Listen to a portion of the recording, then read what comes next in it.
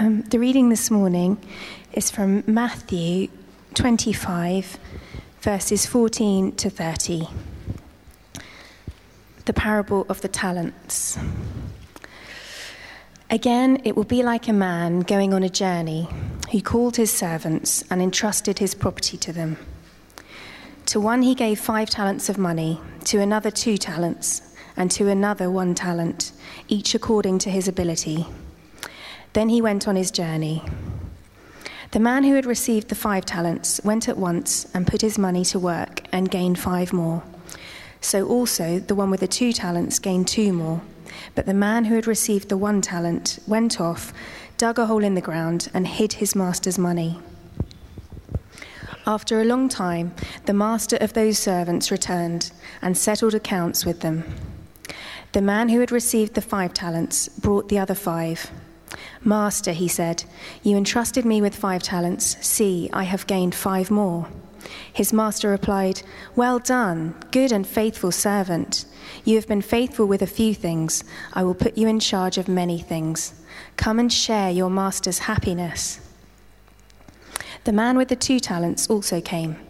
"Master," he said, "you entrusted me with 2 talents. See, I have gained 2 more." His master replied, "Well done, good and faithful servant. You have been faithful with a few things. I will put you in charge of many things. Come and share your master's happiness." Then the man who had received the 1 talent came. "Master," he said, "I knew that you're a hard man, harvesting where you have not sown and gathering where you have not scattered seed. So I was afraid and went out and hid your talent in the ground. See, here is what belongs to you." His master replied, "You wicked, lazy servant. So you knew that I harvest where I have not sown and gather where I have not scattered seed? Well then, you should have put my money on deposit with the bankers, so that when I returned, I would have received it back with interest. Take the talent from him and give it to the one who has the 10 talents. For everyone who has will be given more, and he will have an abundance. Whoever does not have, even what he has will be taken from him. And throw that worthless servant outside into the darkness, where there will be weeping and gnashing of teeth."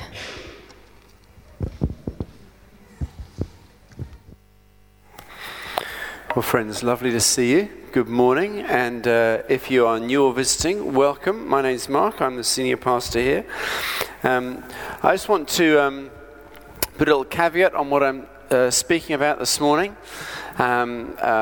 Once a year as a church we take an opportunity to look at our finances, and there is a myth out there that anytime anybody goes to church they're always talking about money. We talk about it once a year, so if you're visiting today, I'm really sorry that you've come on the day that we're talking about money. Generally you will find we talk about Jesus Christ, because that's who we want to talk about, that's who we want to live our lives like, that's who we want to give the glory to. But as a church family, we do once a year want to reflect on finance, and I've taken the liberty in the notice sheet. You'll see I've written a letter to everybody, and as you came in, inside your notice sheet there's one of these forms which you've given out to everybody. Let me just do this really briefly. 2 things I want to encourage you in. The first is this: as with any a community of people, we need to budget for what goes on. This morning, we've got a team in Wormwood Scrubs, who is a church responsible for the services in Wormwood Scrubs every second Sunday of the month. And not only that, we run ministry in Wormwood Scrubs throughout the week. So we have a ministry in Wormwood Scrubs. We've got Richard Thomas is taking a service this morning in Southall. He's at St George's Southall. We go out to support other churches. Chris Fox is in Mozambique. We are, along with a couple of other churches, responsible for the training of church leaders across Mozambique. So he's in Mozambique addressing a pastors' conference for the next few days. So as a church, we stretch out far beyond our little church here. And all of that takes planning and finance. So planned giving for us, what's coming in, is really important so that we can plan what we're doing and we can budget and manage these things. That's key. The second thing is that we're also asking next Sunday if we could have a gift Sunday. We've got 2 big needs at the moment. First is that we want to fit a lift from downstairs to upstairs. That's a key thing that we want to do. One of the main reasons for that is that we recently had one young person who couldn't get to the young people's work because of a disability, and so we started that process of putting a lift into place, and it makes upstairs accessible to everybody. So that's the first thing.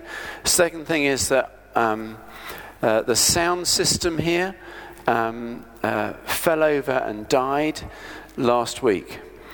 So the confession is we've already bought the new sound desk. So that's confession, which means we're really going to be in trouble if people don't respond in the gift day. So if you want to know whether that was necessary, my friend Peter is on the desk today, and he can talk any sort of technical detail that anybody here ever wants to know about. He can tell you everything. I've got no idea. I just know it stopped working, and now it is working again. And so we needed to do something about that. So we've got an immediate need for some finance for a gift day next Sunday. So I want to appeal for you in those two areas. One, if you're already on the giving scheme, please would you review your giving ahead of asking anybody. Lindsay and I reviewed our giving, and we try to step ahead of everybody else. We don't ask you to do anything that we're not doing, but would you review your giving, and if you're not on the giving scheme, would you consider joining the giving scheme? It's so helpful for us as a church family. And would you consider bringing in next week an extra gift? Would you consider, I've written about it in the letter, not in the notice sheet, would you consider bringing in an extra gift to enable us to do those two major projects? Okay, that's the appeal over. Now I want to talk about our passage of scripture, Matthew 25, verse 14. I don't know what little sayings you use in your life. Here's one: he who waits to do a great deed will never do anything great at all. If we wait, if we don't grasp the opportunity, we'll miss it, and we'll miss it, and we'll miss it, and we'll miss it. He who waits to do a great deed, they'll never do anything great at all. Here's another one that's more common. No pain, no gain. Do you use that? No pain, no gain. I use that when I'm out cycling, following some of those super fit people in St. Paul's who can cycle very fast. I think no pain, no gain, and I never gain on them, and it is always painful. But there's that process. No pain, no gain. Well, here's another one. No risk, no reward. If we don't step out and risk something, well, there is no reward. There is nothing that we will reap at the end of the day. Teresa of Avila, a famous saint, said this: many people neglect the task that lies at hand and are content with having just wished to do the impossible. Many people neglect the task that lies at hand and are content with having just wished to do the impossible. It's all very easy to say, but it's much harder to do. I want to think a little bit this morning about how we are investing our lives. 3 things you can do with your life. The first thing is that we can allow our life to sort of drift by. Anybody who's connected with any world of any teenager will know that drifting is part of a process that they go through. And so you can allow your life to drift by. I congratulated someone yesterday on being up and in the kitchen by 11 a.m. They thought that was really early. I was reflecting on how late it was. You know, we can allow our lives, can't we, to drift by. Or we can spend our lives. That's the second thing we do, and advertisers will encourage you and invite you to spend your life. And of course, that's my training and background. That's what I did. I was in marketing and advertising, and certainly there are, I tell you, lots of people who work very hard at trying to encourage you to part with your money and spend your life. But the third thing we can do is invest our life. And to invest our life means to use it in a way that it outlives us, that we make a difference for eternity, that we leave a legacy. Here's something I really hope when I have gone to be with the Lord that someone at my funeral will say: the world's a little better because he lived. That we've done something to make a difference. That we didn't just come and exist and use what we've got, but we left this place just a little bit better. Just affected it the little bit that we could affect it because of what God gave us. And he gave us life to breathe, air to breathe, and life to live. I think the Bible is very clear that we're created to make a contribution. We're not just to be consumers. We're to be contributors. We're to give. We're to make the world different. We're to make other people's lives different. Isn't it lovely? I think it is so true. I think it is so much better to give than to receive. I get more joy at seeing the pleasure on somebody's face when you give to them than when you receive something yourself. Now, several people disagree with me and that in particular ways, but I actually think the pleasure on somebody's face when we give to them, when we make their life a little better, is really worth going for. And the contribution that we make with our lives, our talents, our abilities, that's what the Bible calls our ministry. When you take your talents, your abilities, whatever you're good at, and when you use them to help other people unselfishly, God says that contribution, that's your ministry in life. Jesus says that one day we will each have to give an account for how we lived our lives. And Matthew 25 really is a picture of what it means to live with that long term in mind. It's looking into how we invest our lives. And here's some simple guidelines from our reading this morning. And the first is this: it's all God's anyway. It's all God's anyway. It belongs to him in the first place. He's just entrusted it to us. Everything I have belongs to God. God made it all. God owns it all. It was here before we got here. It's going to be here after we leave this earth. We just get to borrow it for 60, 70, 80, 90 years, and then we return it. We brought nothing into this world when we were born, and we're taking nothing out of this world when we leave. So, here's my most precious gift in life. I did nothing to deserve it, nothing to earn it, nothing that gives me a right to have it. But once upon a time, nearly 31 years ago, my lovely Lindsay said yes to me.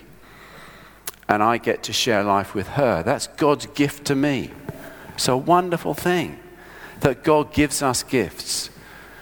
And God gives us gifts and says, how are you now going to use that gift? How are you going to be blessed by that gift? How are you going to bless others with that gift that he gives you? It's all God's anyway. Everything we have, our cars, our homes, our ambitions, everything. It's really just on loan to us for the time that we're alive. The Bible tells us that God made us to manage his resources on earth. That's why we're here, to manage the environment. That's why we believe in fair trade and justice and doing the right thing for the poorest people in the world. That's why we believe in it. Because God says, here's the world, it's a gift to you, manage it well. Look after those most in need.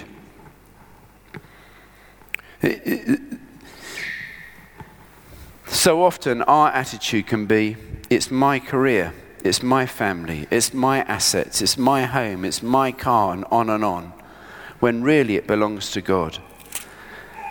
Verse 14 says, and again, the kingdom of heaven can be illustrated by the story of a man going on a long trip. So the context is this: the kingdom of heaven is illustrated in this way. He called together his servants and entrusted his money to them while he was gone. He gave 5 bags of silver to one, 2 bags of silver to another, and 1 bag of silver to the last. Dividing it in proportion to their abilities, he then left on his trip. He entrusted them his resources. He said, here are my resources.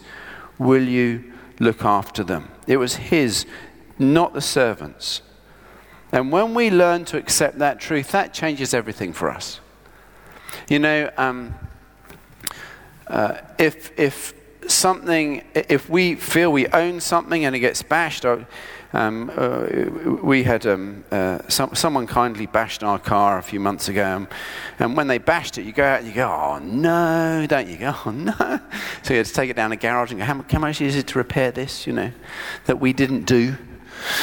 And you get it repaired, don't you? And then you drive around and think, oh, that's good, it's repaired now, it feels better, you see.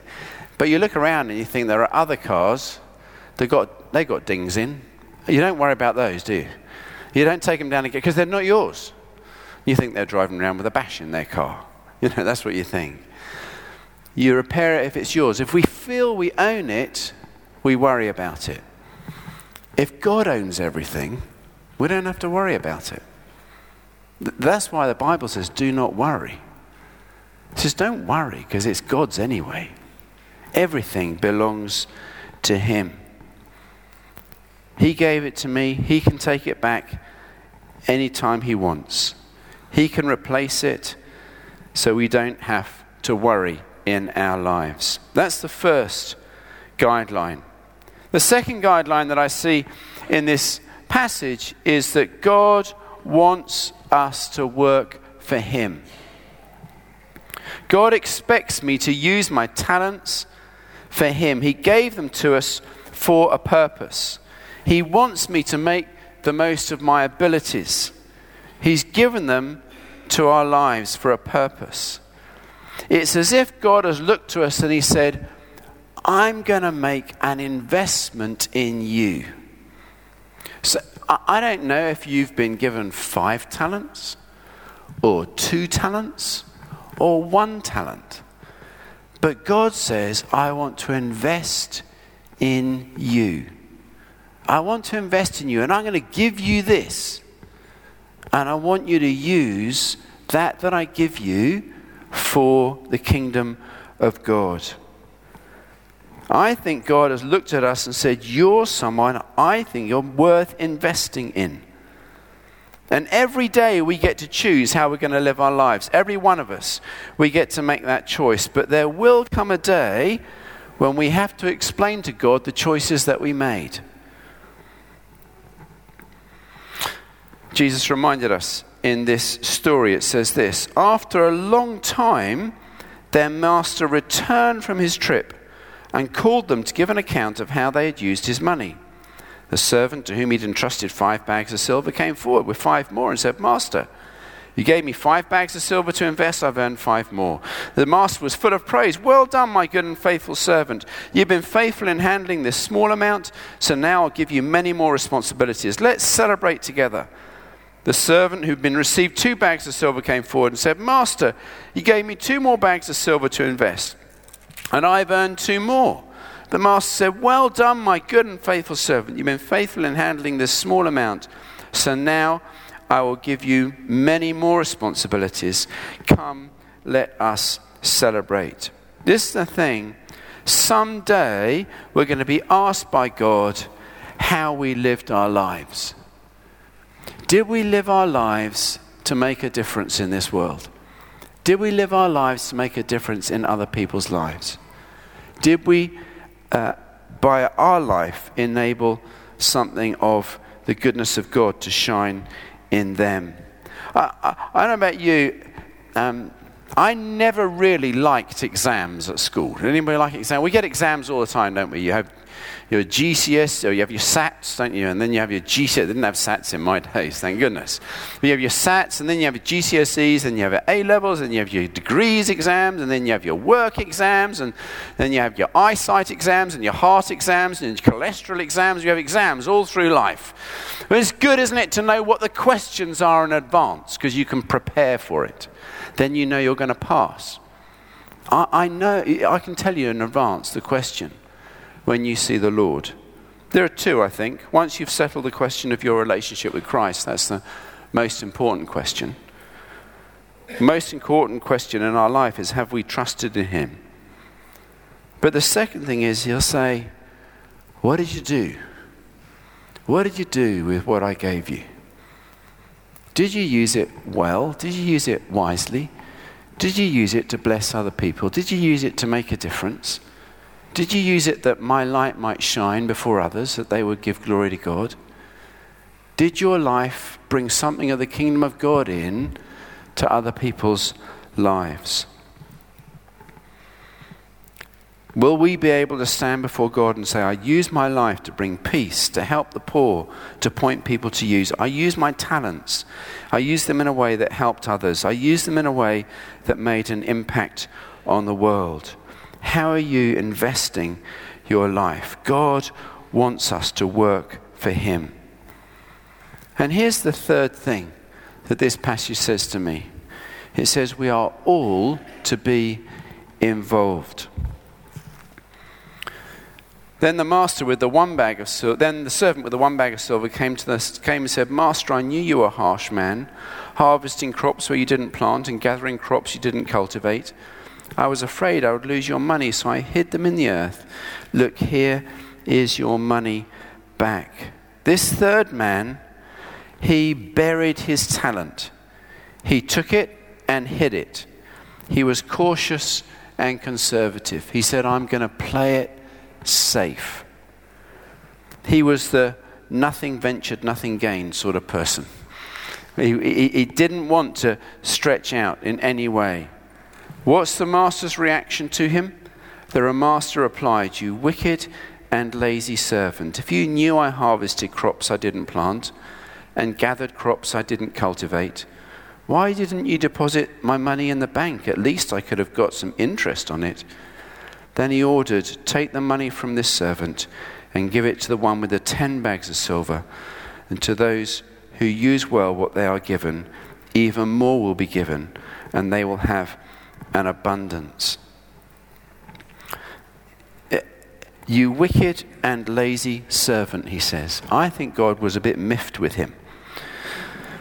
Most of us, when we hear the word wicked, we think of murder or rape or theft or, I don't know, you name it. But actually, in this situation, wicked is that we haven't used the talents that we were given to make a difference in this world. We're called to make a contribution, not to bury what we have and hide it out of the sight of others. There are a couple of things here. First, you can't please God by playing it safe. To use your talent, you have to risk. It says in the Bible, without faith, it's impossible to please God. Faith ultimately, at its heart, has risk as part of it. We're called to risk. We're called to step out. We're called to have those conversations. We're called to invest. We're called to make a difference. The second insight is that God would rather have you try serving him, to at least attempt to do something than fail to do anything. He calls the servant wicked not because he lost the money, but because he hid the money. He buried the money. He did nothing with it. I think one of the reasons why people so miss the adventure of God in their lives, what Jesus talks about is that if we come to him, we will have life in all its fullness. Life, this great adventure that he calls us to, that makes such a difference. Well, God says that the way to do that is not to play it safe, is to step out and risk with him and enjoy this great adventure. When we start to play it safe and sit on the sidelines of life and become spectators, not using our talents the way God intended, living for ourselves, not for Christ, we miss out. You know, my friends, we all know the Lord, and if you don't know the Lord, then I would love to chat to you afterwards. But we know what it means to live with peace that passes understanding. We know what it means to have something of the richness of God in our lives. And as a church, at the core of what we believe, that's what we want to share with other people. We want to see this world as a place where the kingdom of God shines brightly in everybody's lives. Jesus gave his life for our eternal freedom. His was a death that paid for all our wrongs. His was a death that will bring everlasting peace to the end of the day. And the good news is that once we're his forever.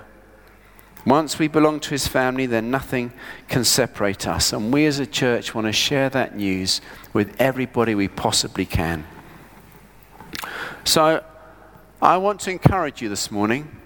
I want to encourage you in those things, but I want to encourage you, would you stand with us and help us? If you're on the giving scheme, would you join Lindsay and I and review your giving? Would you have a look at it and say, okay, maybe I need to put this up this year to enable the church family that I'm a part of to achieve what it might achieve this year as we review this? And would you think next week I'm going to take in a check, or even this week, Vicky, our treasurer, she's there. This is Vicky, would you stand up? This is Vicky, our treasurer, and she'll be at the back afterwards. And even in this last service, people said, well, one person said, I'm not sure if I remember next week, so I'll give it now. So maybe you just go, I'll give it today. But would you help us to achieve what we believe God is calling us to achieve? And as we as a church don't just continue to do what we're doing, but continue to expand what we're doing, that others might come to know Jesus Christ as their Lord and Saviour.